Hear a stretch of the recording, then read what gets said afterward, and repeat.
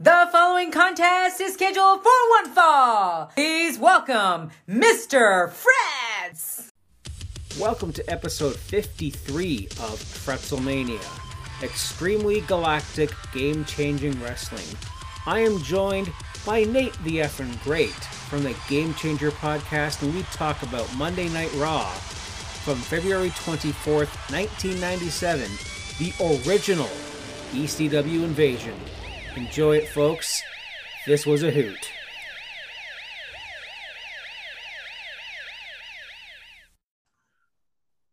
Recording in progress. Ladies and gentlemen, and everyone in between, my name is Mr. Frets, and I am the advocate, the special counsel for my special guest today on this 53rd episode of the Fretzelmania podcast.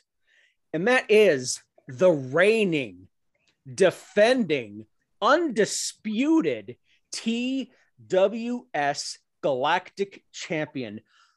My good friend, my good brother, the former Game Changer podcast co-host. The shoe is on the other foot now.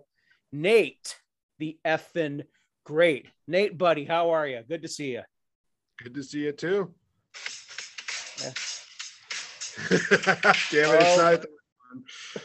I was hoping to get the 3-minute warning good version on there, but nope, that was the long version. Never mind. So Thunder lost, but yes, it is I, the reigning defending galactic champion of the wrestling show, and Matt Jones' worst nightmare.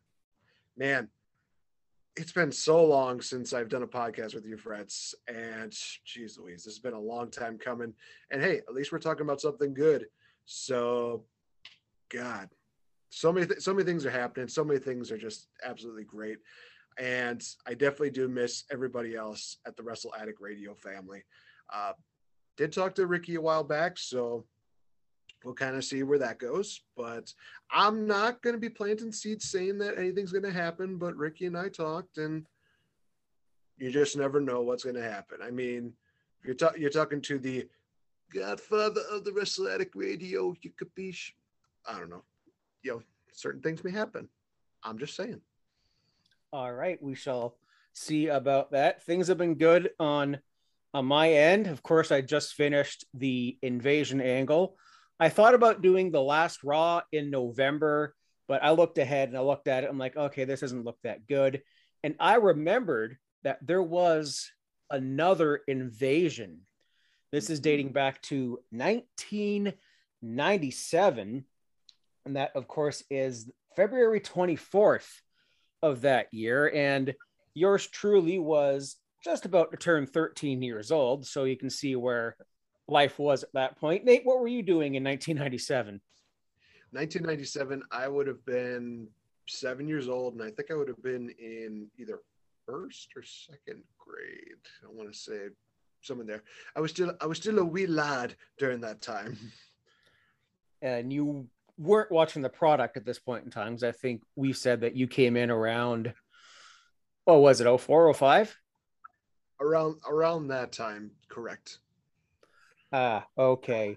I was watching at this point in time, but it was kind of like sneaking watching behind my parents' back because it was past my bedtime, or I would try and videotape it and all that. But it was a interesting show. We have an ECW Invasion from Monday Night Raw. Just before we get into the rigors of this whole thing, what did you think of this? Honestly, thinking back to what times were like back in 1997, of all things. I mean, we all know what happens near the end of this year, but thinking about, the impact that this had for, ECW to come in and invade Monday Night Raw, almost in a way to combat, WCW, because they were starting to really pick up some steam during this time, but also ECW had a pay-per-view coming out. So this was their best way to get that national exposure, which I will credit this. I do have my opinions about Vince McMahon. This is one time where I'm like, he did the right job. He did something nice for a company. What a shock. Yeah, he was good at doing that at this point, because I don't know if you know this, but Jerry Lawler's promotion, the USWA?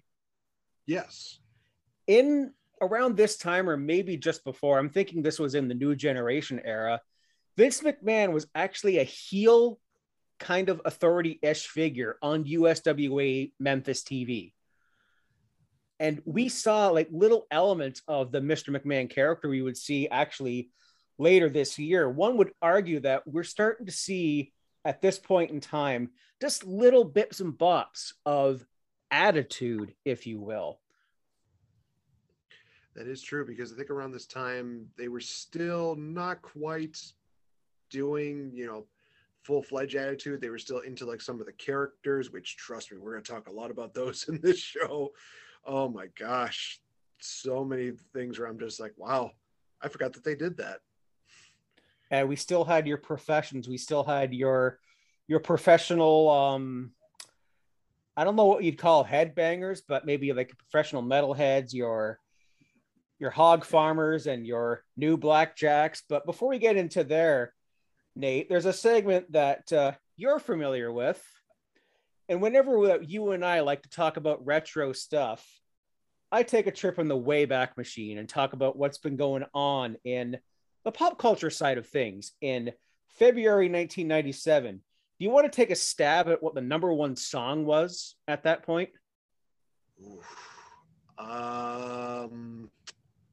Well, this is before music decided to go into a weird direction. So 97, man, that's a good question. I'm trying to think of like what was probably even like a good song during that time, because my parents loved to play the radio. So I'm trying to think like what were some of the good songs that were playing during that time. And I'm drawing a blank. So I don't even have a guess for this. Well, there are some females on this show who kind of were I'm going to be blunt here, the advent of my puberty. And this happens to be during Spice Girls Mania. Ooh. Wannabe is the number one song, at least in North America, maybe even in Canada, because Nickelback was a thing at this point in time. They did come out around 96, 97, but they weren't popular yet. So Wannabe by Spice Girls is the number one song. And in video games, everyone is playing Mario Kart 64. Hey. The first 63 games are so groundbreaking that they made a 64th, and I was playing it on my Switch here a little while ago. In movies, we have some interesting ones. I don't know if you've heard of Donnie Brasco. Does that ring a bell? Kind of does, weirdly enough. A movie I watched constantly in high school because I had the same geography teacher, I think twice, and I always like to hang out in her classroom. Shout out to Miss Ford. Dante's Peak with Pierce Brosnan. It's a natural disaster movie. It's about a volcano. So that's that. National Lampoon's Vegas Vacation, and a movie that is just so weirdly titled, so stupid, that Stoned Gremlin on YouTube just shreds it to pieces. That Darn Cat. No. The remake. It's a remake. Oh no, I forgot about that. That's such a great original. And then they have Robot playing this. I'm gonna strangle you, DC. It's like, good Lord, no. Oh man, that makes me sad now. What was that? Small Wonder? Holy crap. Shout out to anyone who actually got that reference. Ooh, I'm old. So kicking off this show was the OG Monday Night Raw theme, that one that's in the video games. Friggin' love it. Almost as much as I love Thorn in Your Eye, or the one that was after that by Union Underground. Move to the music, play that fucking music. Across the nation. Yeah. Across the nation, that's the Ruthless one. What's up, Levi? Shout out to the Ruthless guys. And the UK variant, Michael and Big Sexy. I was gonna say, I don't know if you heard this or not, but they actually just finished recording Great American Bash 04.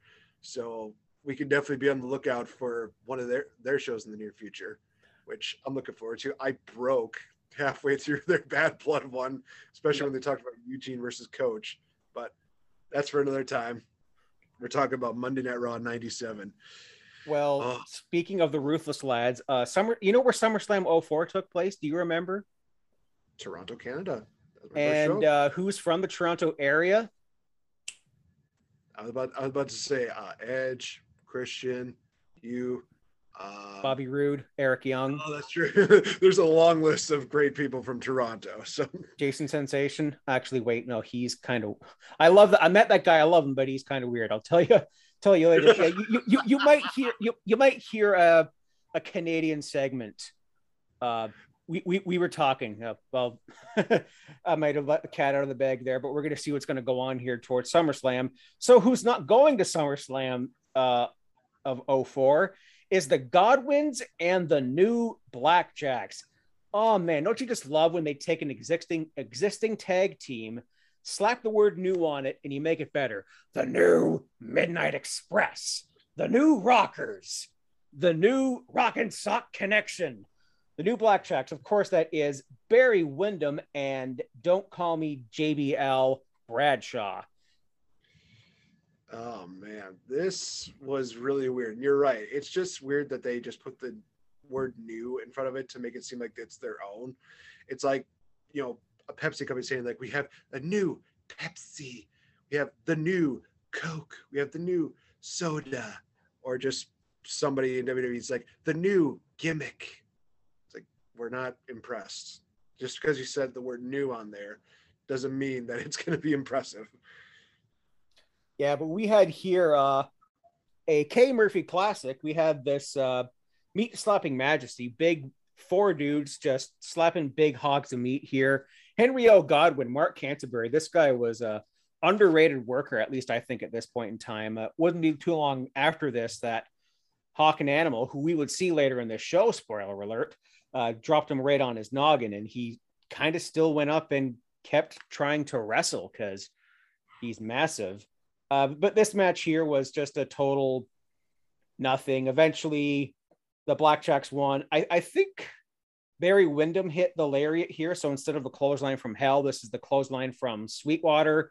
There was a bit here. I think one of the Godwin's foot was on the ropes for the finish. It was kind of dusty. It was kind of out there, but the refs just like sawed it. I didn't see anything. This is like Survivor Series 2021 booking here, but yeah, this was not a bad match, but you know what this match needed? It needed more Kronos. Because after this match, some poor stagehand, probably a plant or a developmental talent or something, just got excuse me, Joey Styles, total elimination. I was not going to scream that because my mic is right here, and I don't want to damage the hearing of our friends. But the Eliminators, a young Perry Saturn and the late great John Kronos come out, and Paul Heyman basically says to Jerry Lawler, who has been feuding with ECW because he would appear on their program and say things like, this arena should be made of toilet paper because all I see is shit and all these kind of things. So ECW is in the house. And what does King call ECW, Nathan? Extremely crappy wrestling, which, hey, goes to show that, after their big pay-per-view that you stole one of their guys, Mr. Monday Night. Good old RVD. Yeah, he's in my timeline. And once I get to the Ruthless era, holy crap. Yeah, King has this hatred for ECW, but at the same time, Vince McMahon was working on a bit of a talent exchange because we would see people like Scott Putski, I believe, Darren Drozdov, aka Puke. He's gonna puke. Draws. RVD would occasionally appear on WWE TV. And they had some other like developmental guys, like I think even Brockus, if that's a name that sounds familiar to you, came through Brockus, who had like one match against Jeff Jarrett and was never seen again, and he tapped out to the figure four. So that just shows you what they thought about Brockus. But there was a talent exchange, and even Too Cold Scorpio, who became Flash Funk.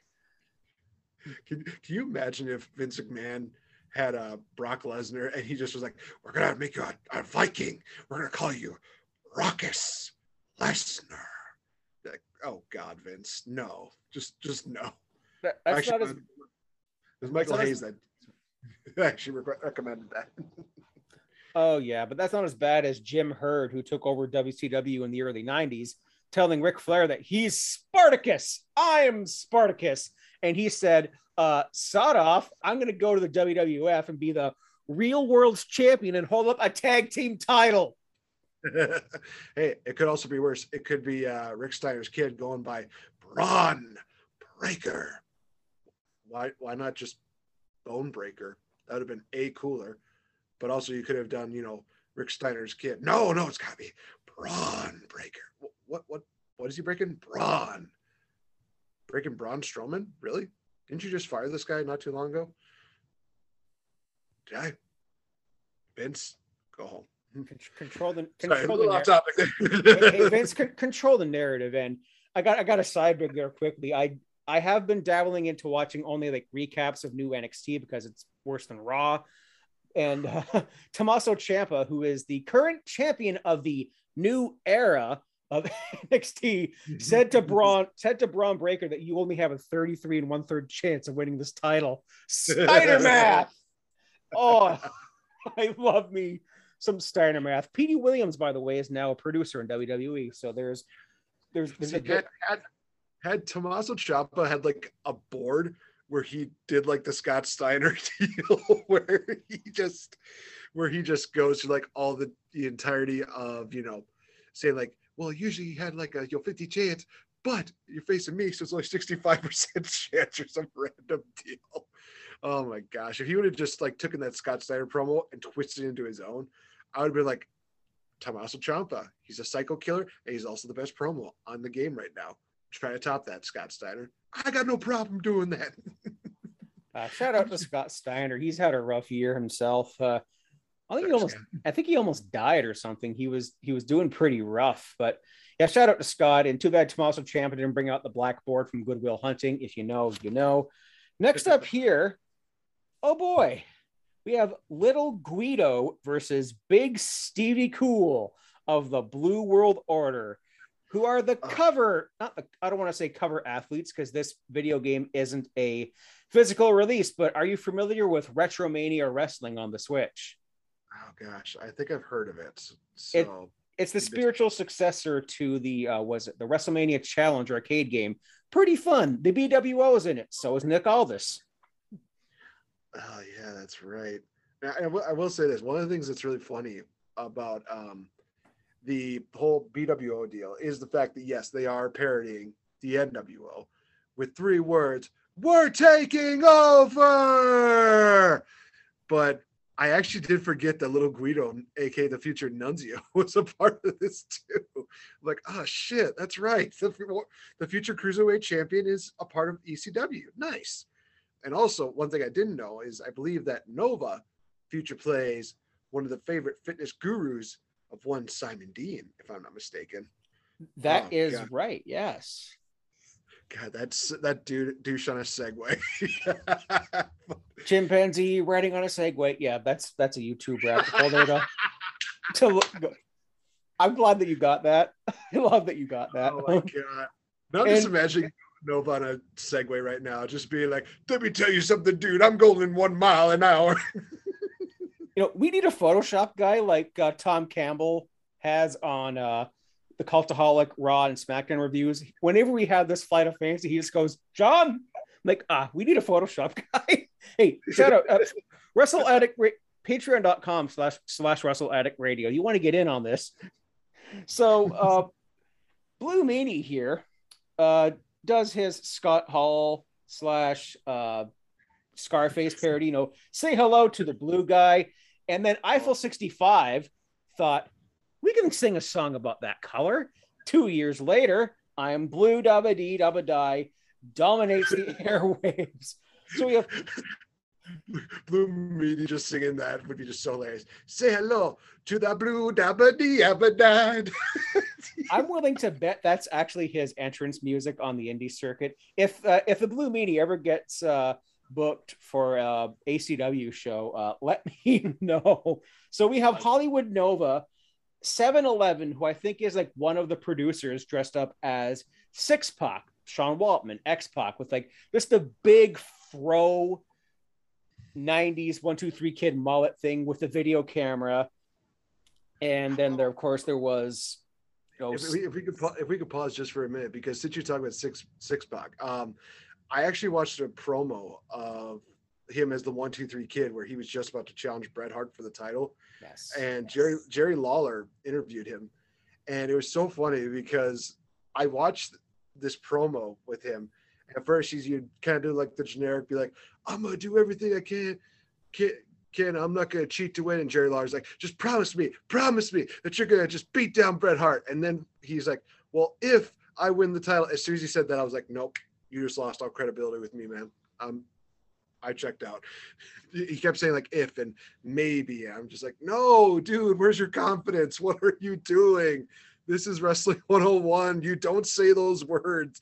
You have to be like, yes, I am going to win the title. Yes, I am going to do this. But I guess he's supposed to play this random kid being like, oh, well, if I can do this, I will be amazing. Maybe I'll win the championship. Maybe I'll get some ice cream afterwards. Just 1-2-3 Kid. That's one too many scoops for you, man. We're going back to just one for you. Yeah, no more Blue Moon ice cream for you, kid. Just nice. Yeah, YouTuber from Wisconsin. I forget his name, but he's a gamer guy. Anyways, here we have BWO was called a revolutionary concept. Then this match, of course, like classic ECW, breaks out into a schmoz here, and we see the former Scotty Flamingo and former Quebecers manager Johnny Polo now portraying Raven. And Paul Heyman says here, I think it's Paul Heyman here that says that he is the David Koresh of wrestling. If you are called the David Koresh of anything, that's a red flag. I mean, there's another reason why there's a red flag for him in wrestling, but we're not going to talk about that incident. No. Oh boy, no. Speaking of red flags, though, Goldust. This was one of the things I did have an issue with, is that they're having this split screen deal. Like, I know they do the picture-in-picture deal with like the commercials. That's one thing, but for them to like do an interview during the match, I feel like that just takes away from the people that are in the ring and being like, "Oh, you're boring. Let's see what's going on here. Oh, we're gonna have this guy dressed in gold talk about his wife, who's going to be doing a special matchup in just a little bit," which, trust me, we're going to talk about it because, oh dear Lord. Yeah, I just did not like that. I don't know. What are your thoughts on the whole, doing interviews during the matchup? Well, you were showcasing the promotion that you are kayfabe having invade. So that was the issue with it. Like, I don't care. Like, I watch like AEW, Dark and Dark Elevation, and they don't have picture in picture because it's on YouTube. It's actually on YouTube as we speak. But yeah, whenever I get to watch Dynamite, it's just, you got a match with there, but you could have had this during like, I don't know, Godwins and Blackjacks, because this is during a WWE match. This is a WWE storyline. The two guys that are in the ring are ECW athletes. Yeah, I could see why one would give out about that. He called China it, and I'm not talking about the cousin it from the Addams Family. I'm talking, well, there was a really nice bit here where there's a rocker dropper and a jackknife, because get it, Big Stevie Cool is Big Daddy Cool Diesel. He ripped off Diesel. What a concept. And Vince McMahon throughout this whole night kept plugging La Femme Nikita. And I remember that show. It was nothing, but this isn't as bad, or should I say good, as either, I think it was earlier Raws, because I'm listening to 1995 on Cultaholics Classic Review, where he plugs Duckman. What's Duckman? It's George Costanza voicing a cartoon duck. Google it. You'll be entertained. Trust me. We see the future right to censor leader nail the Steven kick, and this match is done and dusted. And speaking of dust, we have Sunny. Oh boy. Let me just loosen my pants here. And I was about to say, back in the day, there was no dust. Nowadays, it's kind of like, I'm just kind of scared to see where that dust has been. Roast beef sandwich. I mean, anyways, Oh, there's gonna be comments during this. I could tell. This is where the show is just gonna go completely off the handle when we talk about Sunny.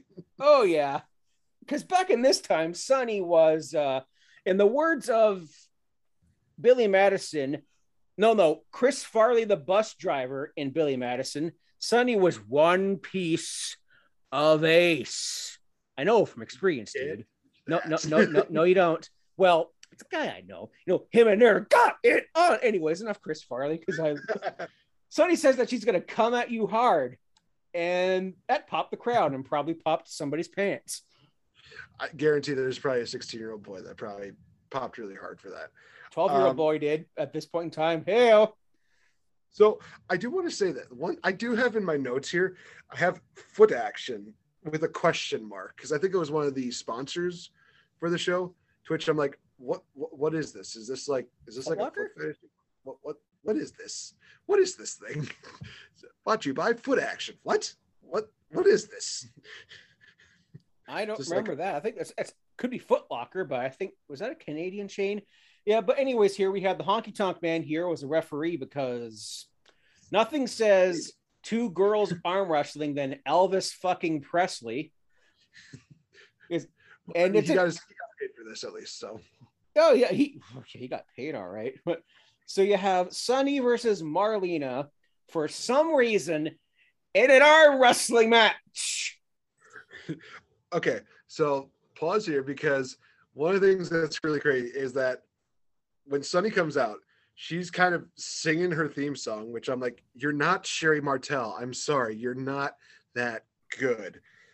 Secondly, she's doing this random like Rick Rude impersonation here, where she's talking about like all the women want to be me and all the guys want to see me or something like that. And even doing the Rick Rude, like, need you trailer park trash to shut your mouths and blah, blah, blah. And I even made this comment on here. I said, Scarlett Bordeaux's teases were much better than Sunny's. I'm sorry, but Scarlett Bordeaux, you get the A. Sunny was kind of like a C+. And that's saying something coming from me. Yeah, here she does the like, oh, you fat, out of shape, Atlantic City sweat hogs, or I swear to God, she actually said sweat hogs, and that just made me chuckle because Rick Rude would be in the company of, I'm not too far from now, actually, with Degeneration X. Sunny, how dare you? This is not November. This is not fair. I think she also even tried to do the New York accent. The New Yorkers, like, Sunny, no, you're not that good at acting either. Please just do what you came to do, and please let the suffering end. It's like she was making fun of the New York accent, and 90% of Wrestle Addict Radio is based in New York, so I'm not going to attempt that and attempt to offend our good friends. Although coffee, it's pronounced coffee, and that's enough about that. And they said there's someone here, I think it had to be Paul Heyman, said that Sunny was working 40 seconds straight before this match. and Sunny has the option of forfeit. And I don't know. Then there was like this bit here where Honky Tonk Man is getting thirsty, and it's like, get a good grip, woman. Like phrasing. So let's also put this into perspective. So Marlena is actually coming in with like a bruised up rib deal because China actually came from behind and did like a waist lock deal, reverse bear hug kind of deal. So that's where this kind of all came about. But we're also getting introduced to China early on. So it's like, okay, cool. We're seeing something different here. Actually, I didn't even realize that China was even, debuting in 97. I thought she didn't debut until maybe later on. But I also have to remember she was a part of what was it? Oh, Hell in a Cell. I think she was like at ringside or something for that. But it was really weird. So yeah, so basically, like you said, Sunny had the option to get a win by forfeit, and Marlena is just like, hell no, bitch, I'm ready to go. Okay, she didn't really exactly say it like that, but you guys get what I'm saying. And I will say this, for a woman her size, Marlena definitely held her own against Sunny. That was something I was like, ooh, nice. Yeah, she's small but mighty. Yeah, she'd been in the business for a while at this point in time because she was in WCW and had the York Foundation. I think Steve Austin was part. And someone's going to correct me on this one, but there was like her stable of of people. It was a very ahead of its time. But then Ken Shamrock is shown in the crowd for some reason, and Sonny wins with Coke to the eyes. I mean, the classic Mr. Fuji salt to the eyes. Well, now, friends, we cannot verify that it was Coke. Maybe it was salt. Maybe it was flour. Maybe it was just some random thing that just comes out of Sonny's butt every now and then. It's just some random poof. Because, she likes to blow smoke out of her ass, so why not? Well, she did fart in her movie, but anyways. Oh, God. And I will say that this leads to a really weird transition where we get Savio Vega and Goldust breaking up the two. And then randomly it's just like, hey, they got a match now. Okay, then. Yeah, it was actually scheduled, and I got a sideberg here. Savio and Goldust was a match that was actually supposed to happen at the house show I went to later that year, 3 days after the Montreal Screwjob. But Goldust was starting his run with Luna at that point in time, being the artist formerly known and getting really, really weird, dressing up like his dad and like a giant baby. And so he's like, I was supposed to have a match, and I punched my hand through a wall and broke it to get out of it. I just yelled like, "What?" I swear he looked around, and I'm like, did he just acknowledge? Anyways, enough about 13-year-old me marking out. For some reason, future Boricua member Miguel Perez comes on commentary.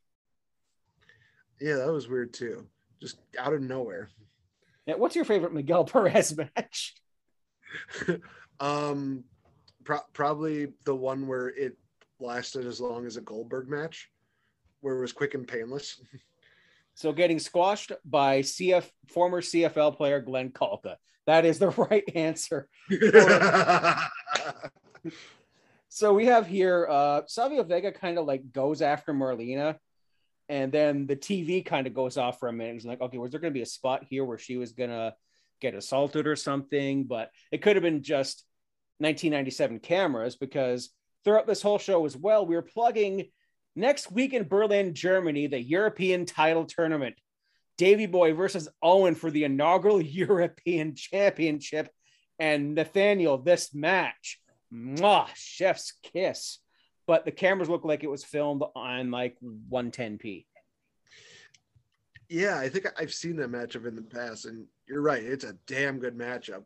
And I will say this, when they talk about the European title, I was like, I just had a big old smile on my face. It's like, yay, there's good things happening in wrestling. And then it comes back from commercial. It's like, oh yeah, this is a thing. I forgot we have a matchup right now. Yeah, and then Crush gets involved here and pile drives Goldust on the floor just casually, because the pile driver is about as effective as the DDT these days. But there's a big surprise here I think it's by Vince McMahon here, and we're going to see what it is in just a point in time. And there's a sign in the crowd that got blurred out. And it was Lawler Fears blank.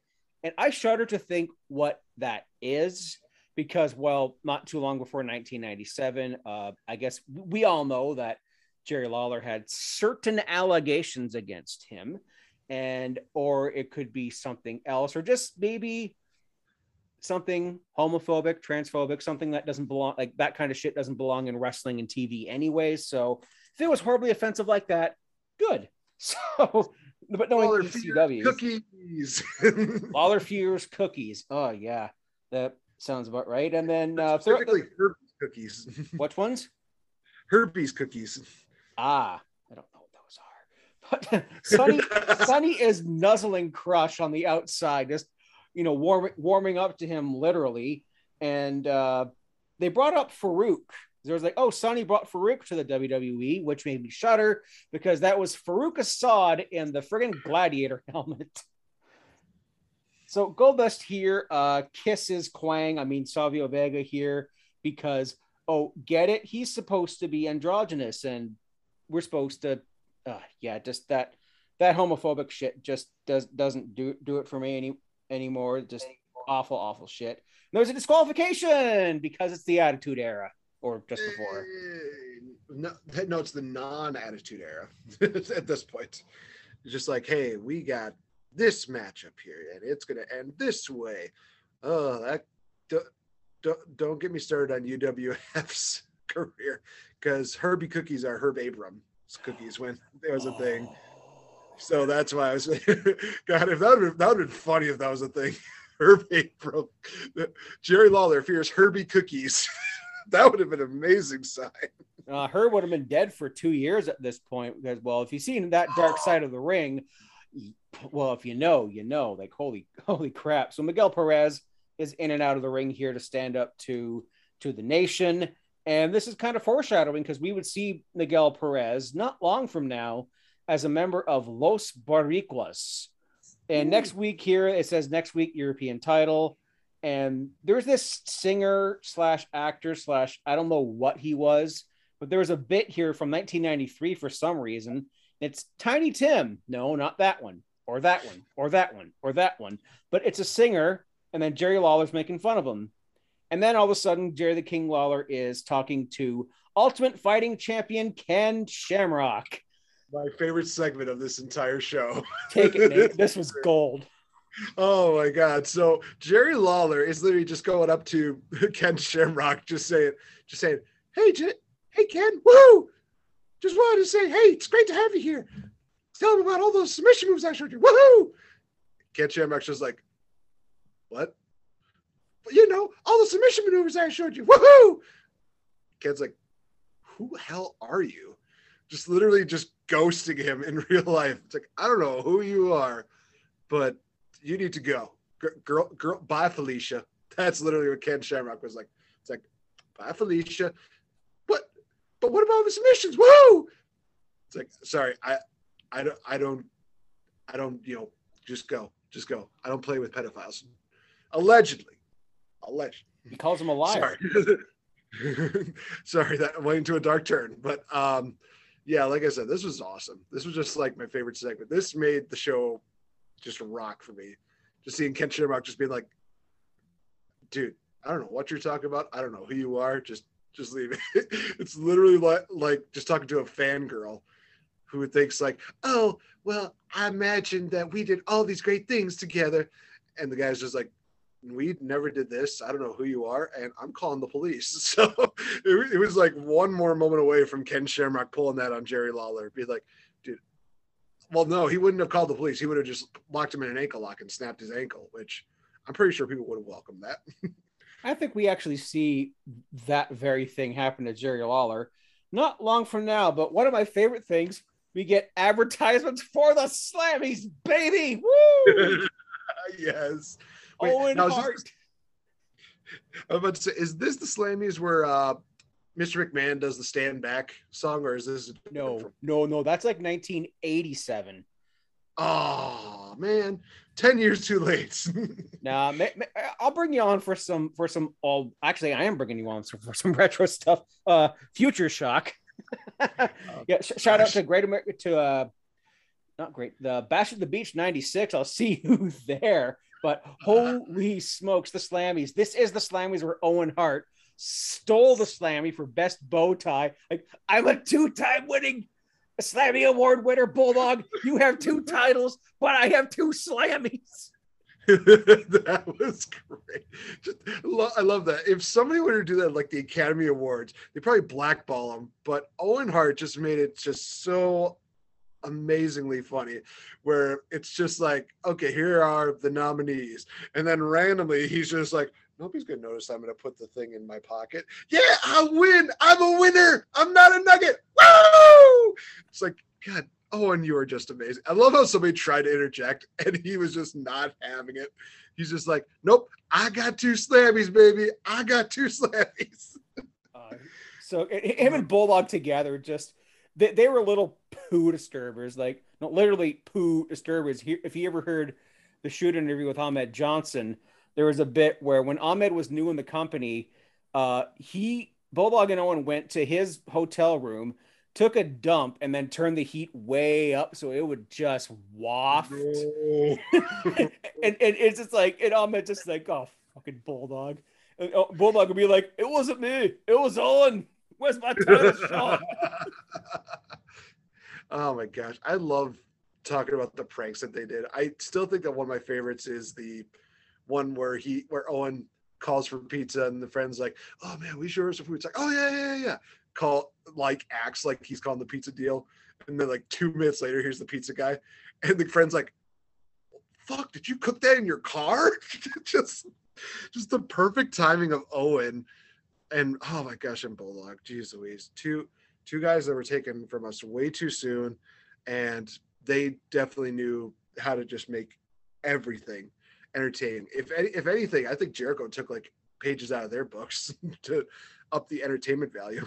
Oh, he definitely did. Well, he met Owen on an airplane not long before Owen passed, and it was Jericho was working on his getting his contract with the WWE, and he was that close to working with Owen. Like Kurt Angle worked with Owen 6 days before he died. Just what could have been. But yeah, I was gonna say, Fretz, let's go from the laughing matter to somebody who's anything but a laughing matter. Hugh Morris? That being, I wish. I was actually talking about the man with one Z instead of two. That being the human suplex city bitch. Human suplex machine, Taz. Oh boy, we got Taz versus Mikey Whipwreck, and I just wrote, "Oh RP. no!" RP in advance, Mikey. Although, hey, Mikey Whipwreck and Tajiri, ECW Tag Team Champions, great run. This version of Mikey was like the ECW 1-2-3 Kid, except he took even worse bumps and probably also literally broke his neck. I mean, look at the matches he did with the Sandman. But yeah, Taz here is led to the ring by a posse and the whistle-blowing, not that kind, Bill Alfonso. Oh, Fonzie, the most annoying manager of all time. Just Suplex City. Yeah, that was all I wrote here was Suplex City. Farouk had an interview. This is another interview, another picture-in-picture interview with the WWF guy during an ECW match. And Farouk says the Undertaker, who he's facing that night, will feel pain. Something. Sabu comes to the ring, jumps off the Raw stage. Taz botches an over-the-rope suplex, and it was head and arm Tazplex, Taz mission, boom, boom. Mikey's done. What did you think about this mess? It definitely was very one-sided, but I definitely do see, the appeal that Mikey Whipwreck had as just being this 1-2-3 kid that just gets his ass kicked over and over again. I think Paul Heyman said it best where he said that he gets his ass kicked, but you kind of feel for the kid. You kind of feel for the fact that this is a guy who is literally giving his heart out, but he's also just getting annihilated. It's like, no, we don't want to see him get killed. And hey, this is a guy who becomes a future ECW champion, shockingly enough. But it was before that, actually. Oh shit, that's right. He's getting munched on by Taz, but it's Taz. I mean, he was the Tasmaniac before, but now he's doing his best incarnation where he's literally just like, oh, hey, there's a guy, suplex. I'm going to choke you out. But the guy can't breathe. I don't care. I'm Taz.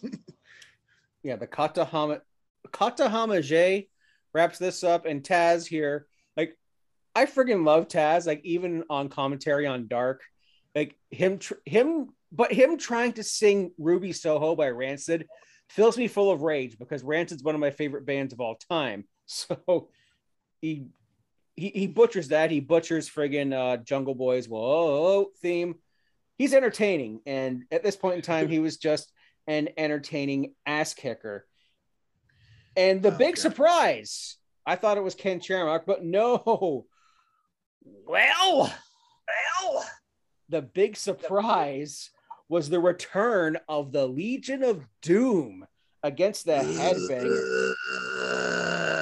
What a rush! Oh my god! Oh, God rest both their souls. Devastated. It's really crazy because I didn't even think that they were gonna.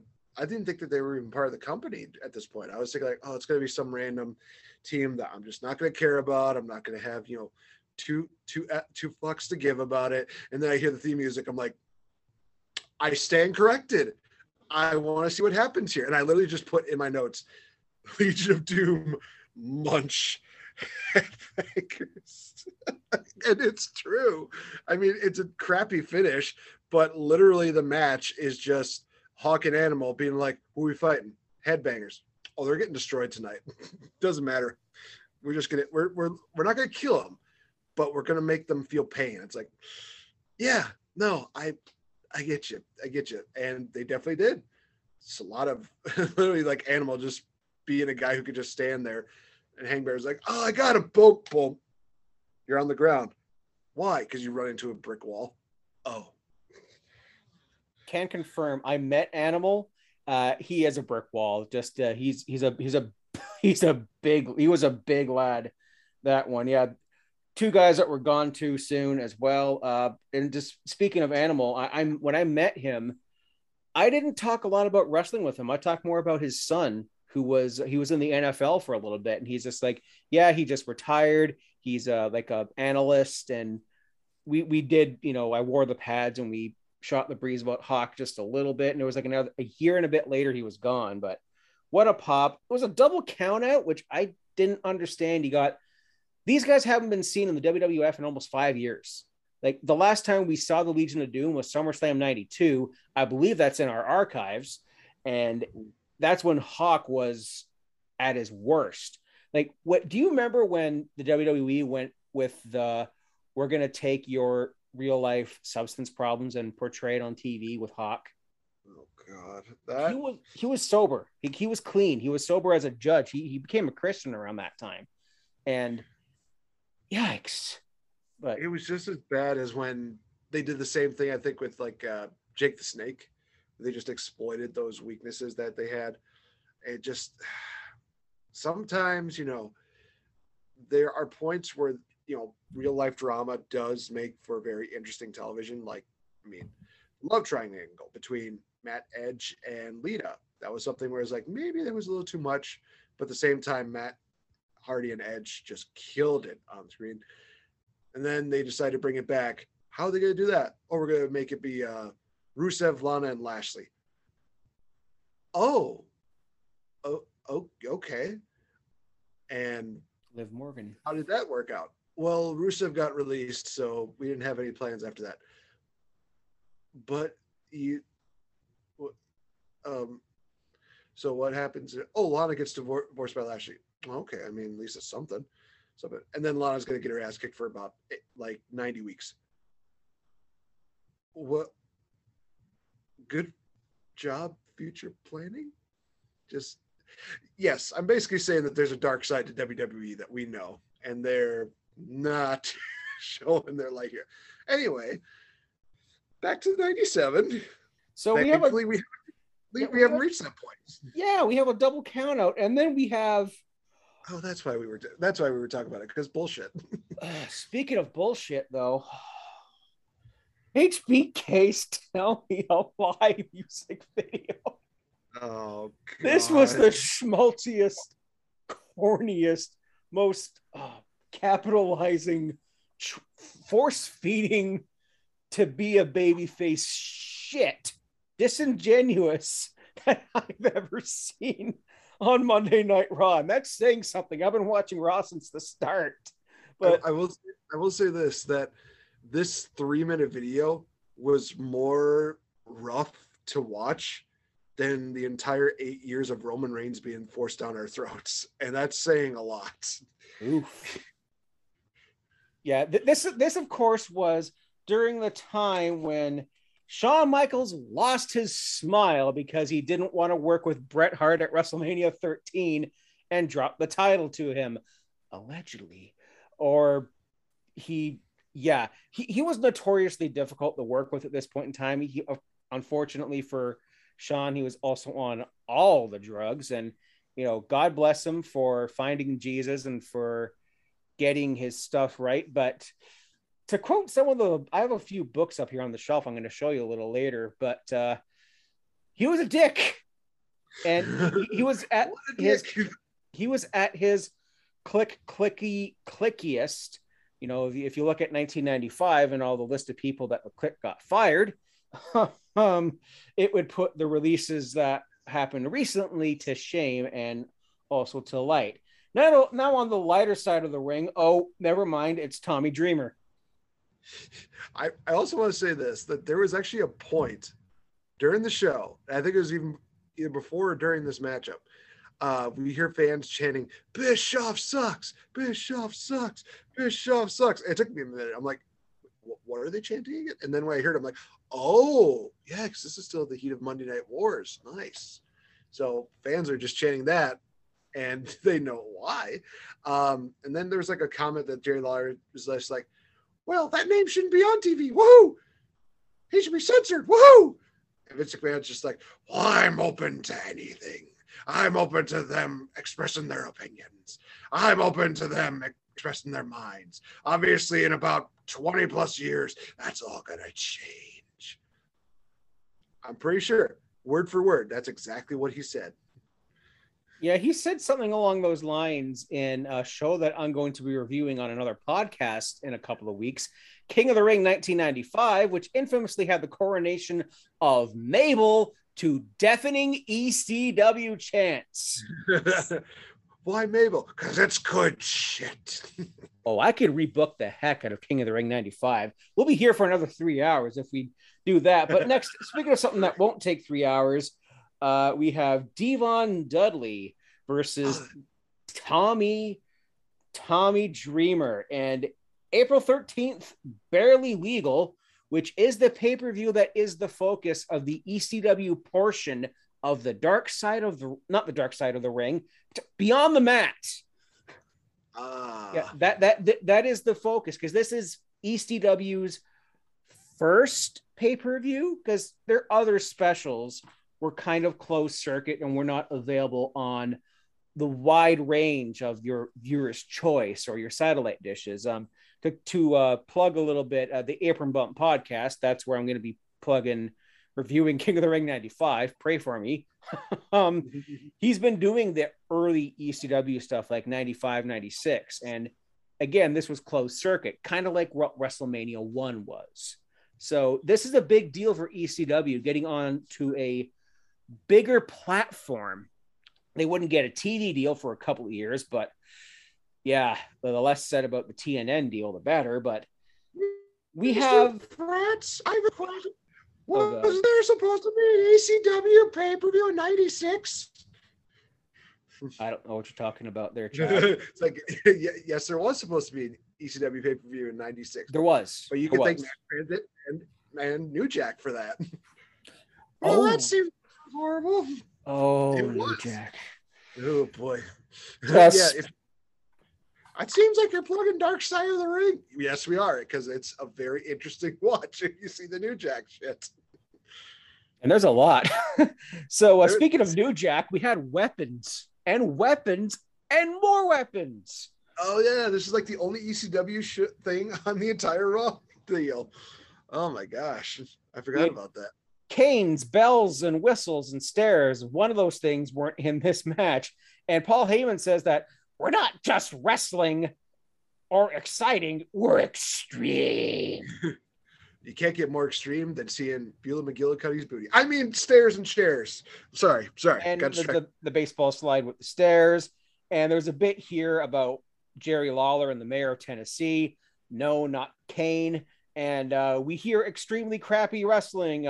Devon puts Beulah in harm's way, the classic heel tactic of putting the female manager in danger. See every Macho Man Elizabeth insert heel here match.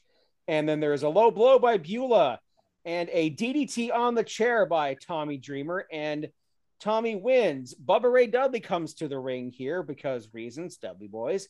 And the Sandman, who came to the ring to Man in a Box by Alice in Chains, which was Tommy Dreamer's entrance theme.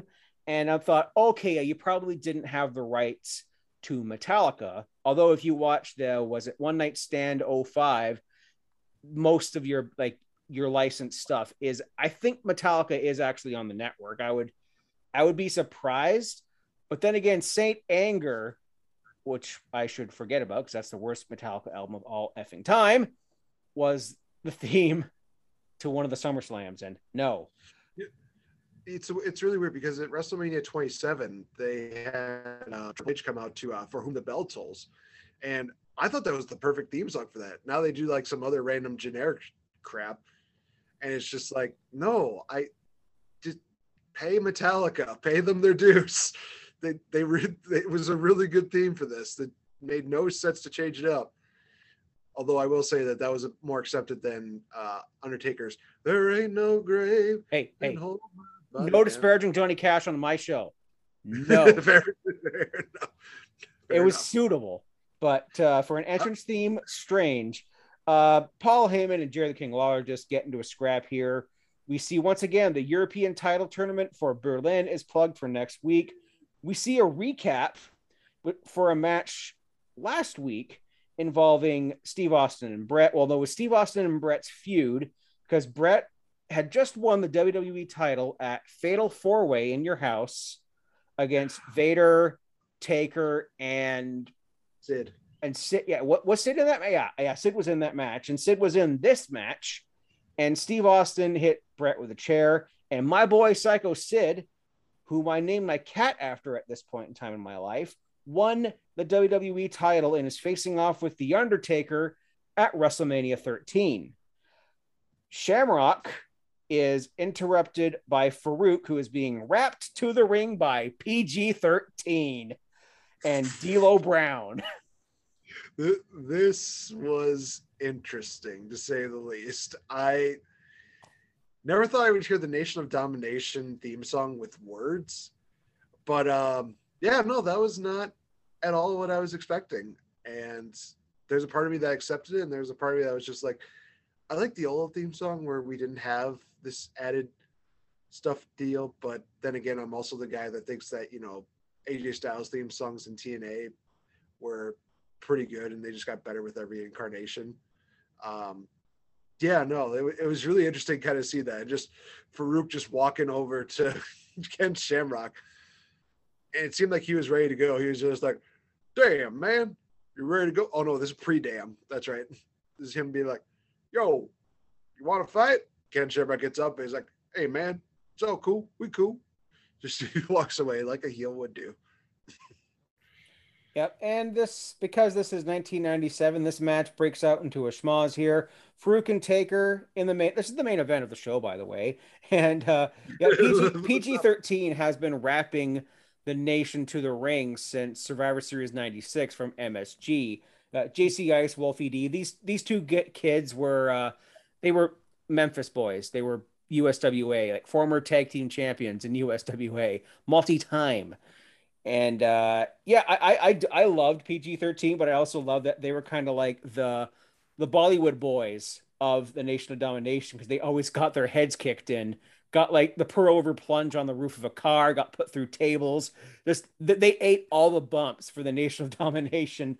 And yeah, they're the ones I think that get like put through a table at WrestleMania 13, because speak of the Devils, there's a DQ, and then the Legion of Doom make the save at the end.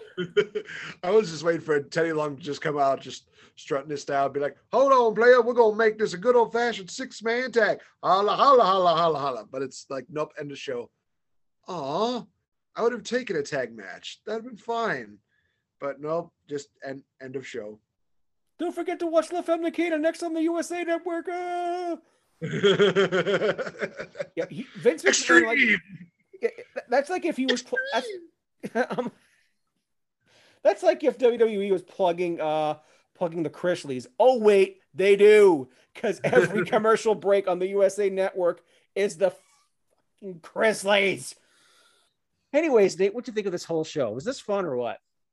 It was a fun show. I think that in all honesty, despite, them being shorter matches, I definitely do enjoy the ECW matches more, because of the fact that they definitely knew how to get the audience's attention. Plus, like we meant, it's in New York City, and New York City loves violence. They loved ECW, and they also love Paul Heyman, who said it best, where it's like, has WWE sucked since ECW came around or what? Just literally calling them out middle of the show. Loved it. Yeah, I will say this, that other than some of the screwy finishes that we had for a couple of those matches, everything was fun. I do give, a lot of grief to Sonny and Marlena, but they still went out there and they did something. It wasn't just like a hot bikini modeling kind of deal. It was them just being like, we're going to get physical. It's like, okay, that's kind of nice. Yeah, we got Legion of Doom coming back. Jeez Louise. So many people got munched this show. This was Monday Night Munch. That was what this show could have been called for this episode. Except not Robert Munch, but that's a totally different thing. Shout out to Robert Munch, my favorite kids author. So Nate, for those of you who listen to Wrestle Addict Radio who don't know who Nate is and what he does and where he's been, Nate, plug your stuff, bro. So I do my own podcast where I talk about wrestling, pop culture, just about anything that comes to mind. I even do like fantasy rebookings. I'm even considering doing some movie rebookings and rewrites in the future. So to get to that, it's on the Game Changer podcast. A lot of people can definitely find it. Main channel is going to be on Spreaker, but every other channel that you can imagine, any kind of podcasting format, Google Podcasts, Stitcher, iHeartRadio, iTunes, just everywhere in between, you can definitely find that. But a lot of people also like to listen to it on YouTube, which is the Game Changer Podcast Network, where you can check that out there. I'm also a part of a wrestling show in Rockford known as The Wrestling Show. It was used to be called the YouTube Wrestling Show. Then YouTube had to be a couple of dicks. So it's now just The Wrestling Show. I am their current galactic champion right now. There's a lot of great things that are coming on right now. The Season of Greatness started not too long ago. Second episode is actually going to be coming up before the month ends, because we're kind of doing like a bi-weekly kind of deal for these episodes. So thankfully that's going to be awesome. So I'm looking forward to seeing, everybody at the next live show. We're still working on that right now. But if you want to interact with me on Twitter, it's at RealFN Game. The FN is actually capitalized as well as the R and the G. FRFFNG. Why am I thinking about that right now? But that's also my handle on Instagram as well, where you can definitely check that out. I also have an Instagram for my character, Real Effin' Game TWS, which I've been doing a lot more of the promo work and such like that. Other than that, got a Teespring store where you can go to Change Your Podcast merch. You can definitely check that stuff out. I'm still working on a couple of new things. I know I've been saying a lot of things. I've been saying a lot of things where it's like, oh, I got this coming up, and I never follow through with it. I need to really start following through before the year's over. That's all I can plug right now. All right. Yes. Be sure to check out Nate on That Wrestling Show. My current favorite heel in the business. I got to plug his I'm a major dick when it comes to this show. So good. I didn't know that side was in you, Nate, but yeah, that is some good shit there, pal. Check out his YouTube.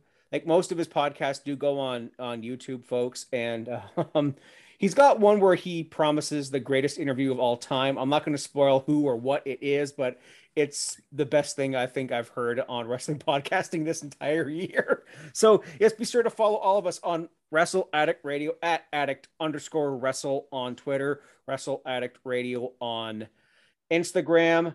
Listen to the Kings of the Rings podcast. Our good brother Zach has just recently done a return show from the Young Lions perspective, so be sure to listen to Mr. YLP himself. Mance, although he is not podcasting with us right now, his back catalog is still on the Wrestle Addict Radio feed, so why not go back and listen to some of the Delight Show. You can follow me on Twitter, Instagram, and TikTok. Yes, I even have TikTok at Fretzelmania, FRETZLE Mania. I did my plugs at the end of the show. This time I usually start with them, but hey, it's because I had a special guest who I want to have on another time. And when I have my new angle that I'm starting will be in between the two ones I'm going to be getting into. Nate, you want to come back on for Bash at the Beach 96, the NWO formation? I think that would be a fun time. That'd be a kick-ass time, actually.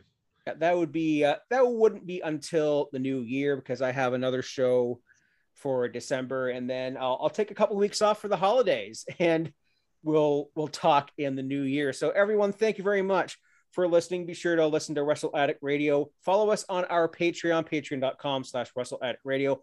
$5 a month. You get a group chat with all of us. Great folks. You get 15% off of our merch on spring.